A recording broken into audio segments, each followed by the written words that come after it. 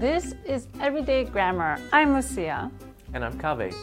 Lucia, did you know that the verb get can be used in more than 50 different ways?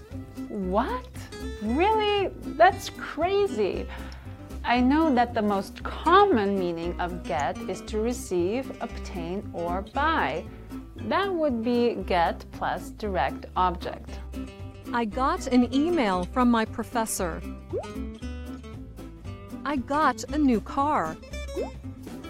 I got a coat from my sister. Get plus direct object is also the structure when get means to bring or fetch something, as is the structure get plus indirect object plus direct object. Could you get me my coat? Just remember, you usually use that last structure when something is nearby. The next meaning of get is to arrive somewhere.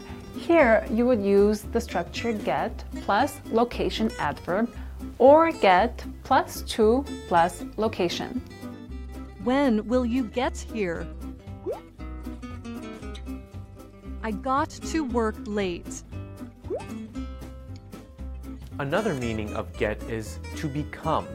Here, you use get plus adjective.